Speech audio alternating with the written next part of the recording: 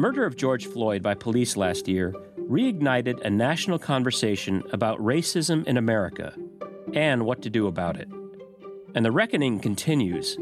In farm country, and especially farm country in the Deep South, the discussion about race also highlights agriculture's connection to slavery and centuries of discrimination by white farmers and by the government itself. The Farm Service Agency offices in the past made it more difficult for some socially disadvantaged producers to access credit, or when they accessed credit, it was late in the growing season, or it was at a higher interest rate. So it's a systemic issue.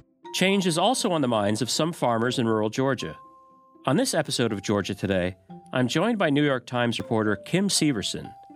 Kim recently profiled a farmer in northwest Georgia with deep Appalachian roots. This white farmer experienced her own racial awakening and now leads the call for racial justice in her community.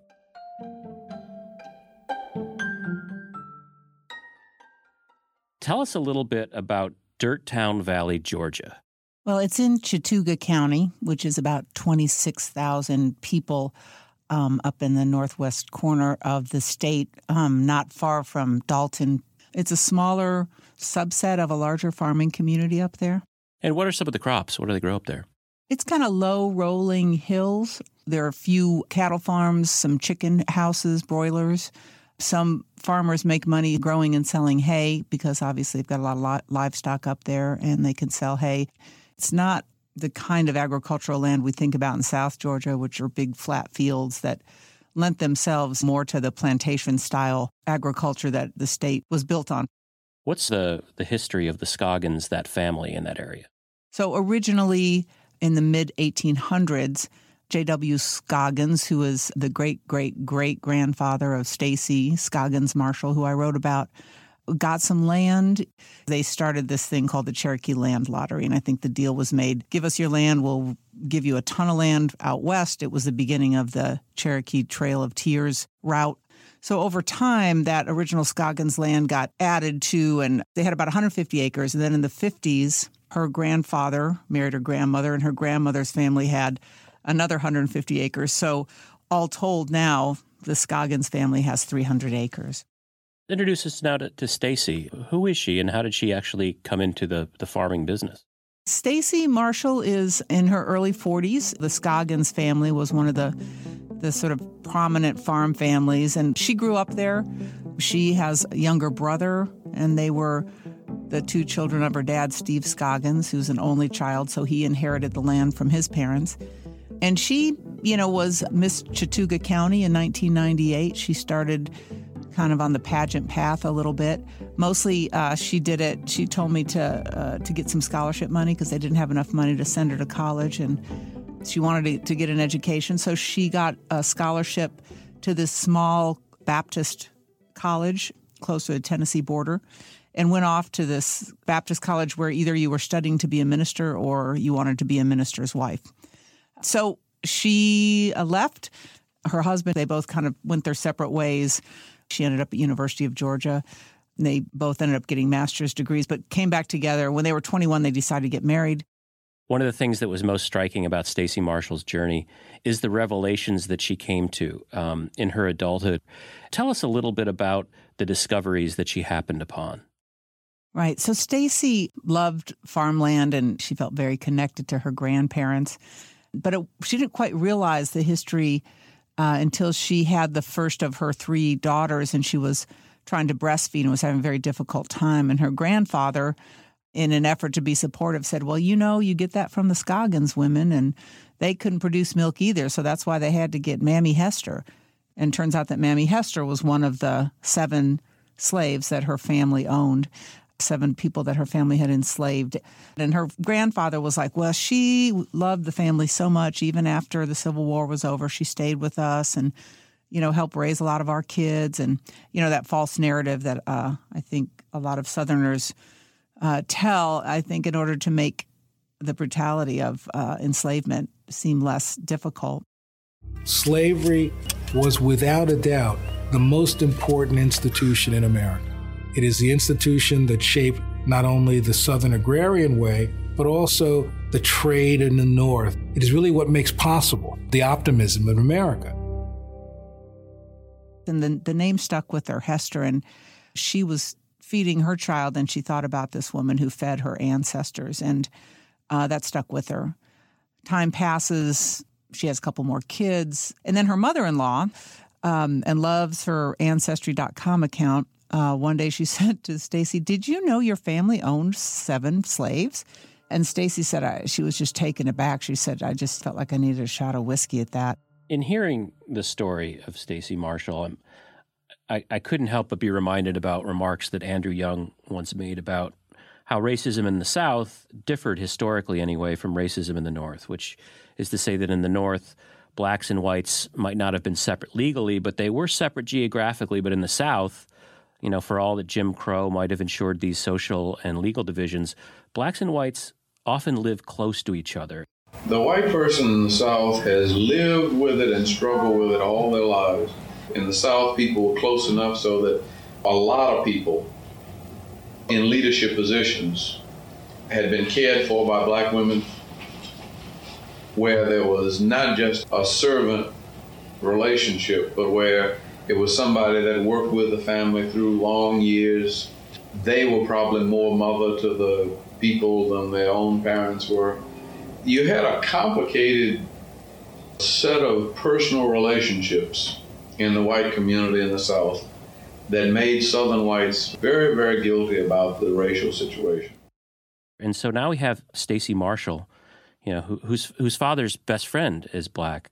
And in fact, one of the first people she went to was her dad's best friend, who is a reverend. He was her high school vice principal, and she's known him her whole life. This guy and her dad grew up as kids together. They used to work on her grandfather's farm. Mr. Mosley went to the black school, Mr. Scoggins the white school. One day, her dad said, "Hey, what kind of milk did you pick today?" And Mr. Mosley said, "Well, we didn't have chocolate or white milk to pick. We just had one kind of milk." And they started to compare notes and see just how different their educations were. But they've remained very close friends because it's such a small community, right? And you don't rock the boat because we're in this together as farmers and people of this community. But it's very clear there's, a racist hierarchy in that community. But it's all wrapped up in love and family, and it's hard to untangle. So Scoggins, her great-great-great-grandfather, the one who founded the land, was he the one who purchased these people and enslaved them? Right, and it turns out there were 3 adults, 2 men and a woman, and 4 children that he ended up enslaving, one of whom was Hester, which is the only name that Stacy still has and knows about. But at that time, she's trying to cope with her grandparents who just passed and her mother. And so her father says to her, "I'm going to give you the farmhouse, your grandparents' farmhouse, and 3 acres. And then when I pass on, it'll go to you." So she's in the farmhouse cleaning out her grandparents' pots and pans and clothes, and she comes upon this dusty old boot box and opens it up. And inside is a photocopy of those slave records. They call it the slave schedule. And she sees listed the 7 people, their ages, their race, gender. And it really hits her then that the story is hers. The family story is now hers, and what the hell is she going to do about it?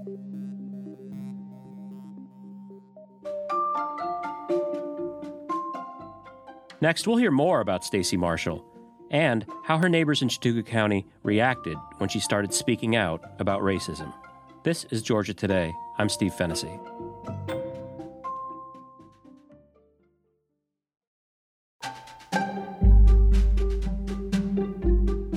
You're listening to Georgia Today. I'm Steve Fennessy. I'm joined by New York Times reporter Kim Severson. We have this young white woman who is in line to inherit this farm that was worked upon by enslaved people generations ago. How did she even begin to sort of wrestle with that question? The first time I saw her start to really wrestle with it in a more public way was when I first met her, and that was just right before the pandemic. And I was in a marketing seminar for black farmers, just kind of listening, looking for stories. And she stood up at the end of that when the leader asked if there were questions and said, I'm about to inherit 300 acres, and my family owns 7 people, and I need to know how to make it right or what to do.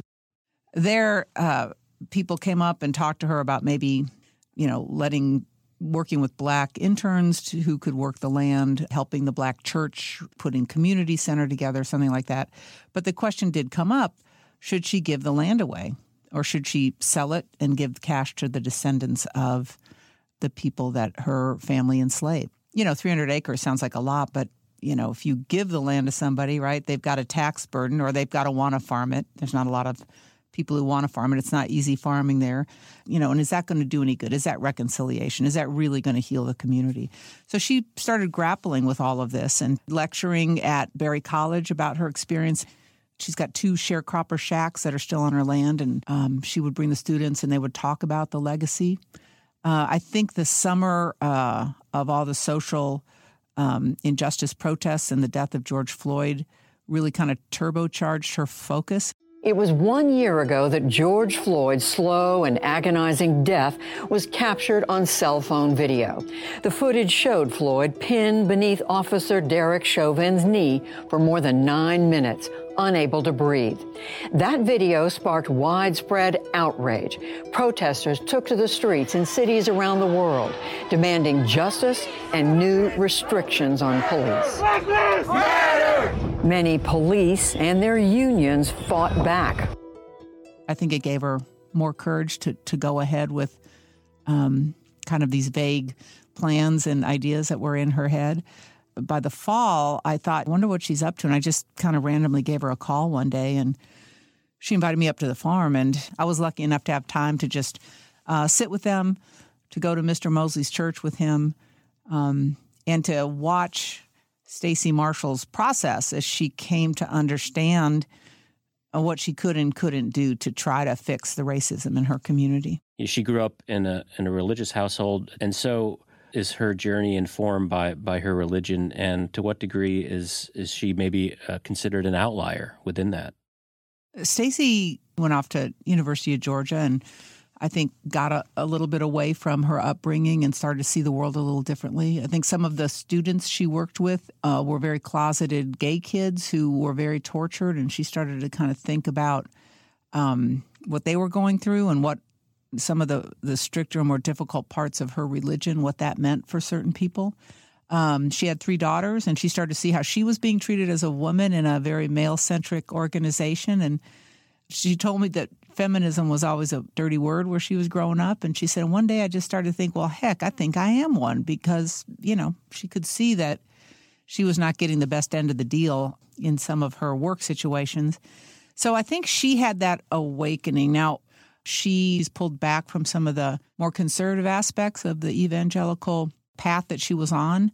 She's a very God-centered person, though. So I think through that journey, also she started to open her eyes to her own racism and to what it means to have white privilege. These are concepts that she was coming to in this place that she loved a little bit on her own. And where did that take her? Is she deciding that she can affect versus what she cannot? I think that it became clear to her that giving away her land was not really going to be a solution. It's her husband talked about it like being like carbon offset, but for guilty white people. So the idea is that you pay some money and then you can kind of relieve your burden of racism. And that isn't particularly any real healing. Some of the national leading voices on reparations, people are very adamant that individuals and even to a degree local governments should not be participating in reparations because it kind of lets the federal government off the hook, and that all these efforts should go to pressuring Congress to do a formal reparations program. Supporters of this effort say that the committee vote that we expect to see today that would eventually send this to the full House is a really important milestone in their efforts to meaningfully deal with the lingering effects of slavery on this country that still exists to this day. You think about all of the South, and, we live on haunted ground. And so I'm curious, because this is something, that potentially a lot of white farmers could be thinking about. Is she seeing her story as somehow instructive for others? It's not just the South. A fellow got in touch with her from Tulsa whose family back in the day had participated in the Tulsa Race Massacre. She heard from someone in Utah whose family had taken land from the Ute Indians or people who inherited land in Virginia. Same sort of situation. What do we do? She just started to work on creating guidelines for small communities that want to look at their racial past. And I think that's the key. People have no idea what it's like for that family legacy land to mean so much to you and for your community to mean so much, but to have this one piece that is the one thing you're not proud of, right? But you love your land. And I think that kind of discussion around race is something that only people in those communities can have. One thing that Mr. Mosley said is you just need to pour as much love on this valley as you possibly can. So, which sounds a little flimsy maybe or insincere, but I think there's something about that. So if she can just keep opening the door so other people who think like she thinks can come forward, and you can tamp down and drive out the very active racism that's in that community. I mean, you're intertwined with the heart of it there. But on a real personal level, the Kirbys, who live right across the street, who are 70 years old, in their mid-70s, and she grew up knowing they worked for her grandfather in the sharecropper shacks, although they were called renters by that time. And the Kirbys, they're a black family, right? Right. And they don't have much family around. So Stacy looks over and brings them soup when Mr. Kirby had to go to the hospital, brings holiday food over. The girls, her daughters, go over and help him out with things. And I think there's a very important personal piece of this fight against racism that involves taking care of those people who were clearly exploited throughout their lives, maybe even by her own grandfather. She feels like she can't go up to them and say, I want to give you money. She feels like that would be very demeaning to them in a way. So she asked them if there were any issues left over from the days when he worked for her grandfather. And Mr. Kirby said there was a little bit of a land dispute. There was a piece of land he believed he owned that her grandfather put his fence on. So Stacy's going to get that surveyed and pay him for that land. So she's just trying to make it right. We'd mentioned that one of her ancestors had owned 7 people. Has she had any luck in identifying or tracking down any descendants of them? So far, she knows that Hester, in the first census after the Civil War, her name shows up as a owner of a boarding house, and she had a daughter who married a man named Perry. She just recently told me she thought she found the son-in-law of Hester's, found his grave at the local black cemetery that's attached to the black church in that community. So she's pulling that thread and trying to find those descendants, and she's has gotten some offers from genealogists who are going to help her do that. And she thinks if she can find enough of their descendants, perhaps she will call them to the farm and have a discussion about what they might want or what would be important to them. So I think that's very much in the future for her. A lot of these conversations about reparations, about reconciliation, they tend to occur in cities. But this is something that's occurring writ small in this very tiny corner, rural corner of Georgia. And so does Stacy feel now that she's on the vanguard of a larger conversation that maybe incorporates not just these urban areas, but more of the more remoter pockets of the country? Absolutely. I think Stacy was surprised to find that there were a lot of other people who felt like she did, but it's pretty overwhelming. And she said, I just wished I'd stayed a farm mom trying to make goat milk soap videos for YouTube. It would have been a lot easier. So I think she's a little overwhelmed by it. She's trying to figure out how to start a community foundation, how to move forward in all of this. And I believe that she sees herself as probably a reluctant leader of this kind of movement in small farming communities all over the country. She's now taking interns onto her farm. She continues to lecture at the college. There's an old cemetery up in the woods where most of the people who are buried there were buried during enslavement. So she's trying to get that preserved. She's doing pieces of that work. But the biggest part is, and especially after our piece came out, is dealing with some of the really brutal racist attitudes that are still in that area. She got some threats from a fellow who's connected to a family that has deep Klan roots. The rumor going around Dirt Valley was that Stacey Marshall is going to give all her land to black people.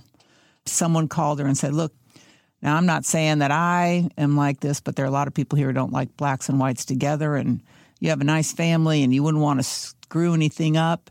And if I were you, I'd just be really careful. She took that as a lightly veiled threat. People were talking about her and that she should watch her back. She had to call the sheriff out to have them do extra patrols at her house and the Kirbys and the Mosleys.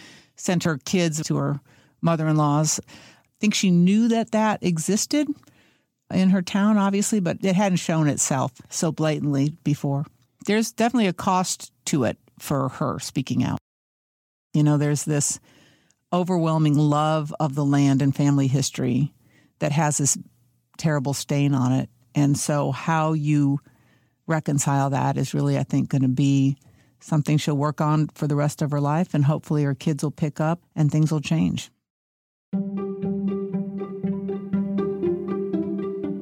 My thanks to New York Times reporter Kim Severson. The battle over how, or even whether, to address racial discrimination in agriculture shows no sign of letting up. Billions of dollars in checks were set to begin going out this summer to farmers of color. The payments are part of the massive COVID-19 relief package that Congress passed earlier this year. But after some white farmers sued the Biden administration, alleging the race-based aid is unconstitutional, the payments are now in limbo. There is no such thing as benign discrimination. There's no such thing as a little make-up discrimination to even things out. I mean, we are all for laws that prohibit discrimination, but those laws have to apply across the board. For more Georgia Today, go to gpp.org. I'm Steve Fennessy. Georgia Today is a production of Georgia Public Broadcasting. Subscribe to our show anywhere you get podcasts. And don't forget to leave us a review on Apple. Jess Mador is our producer. Our engineers are Jesse Neiswanger and Jahi Whitehead. Thanks for listening. We'll see you next week.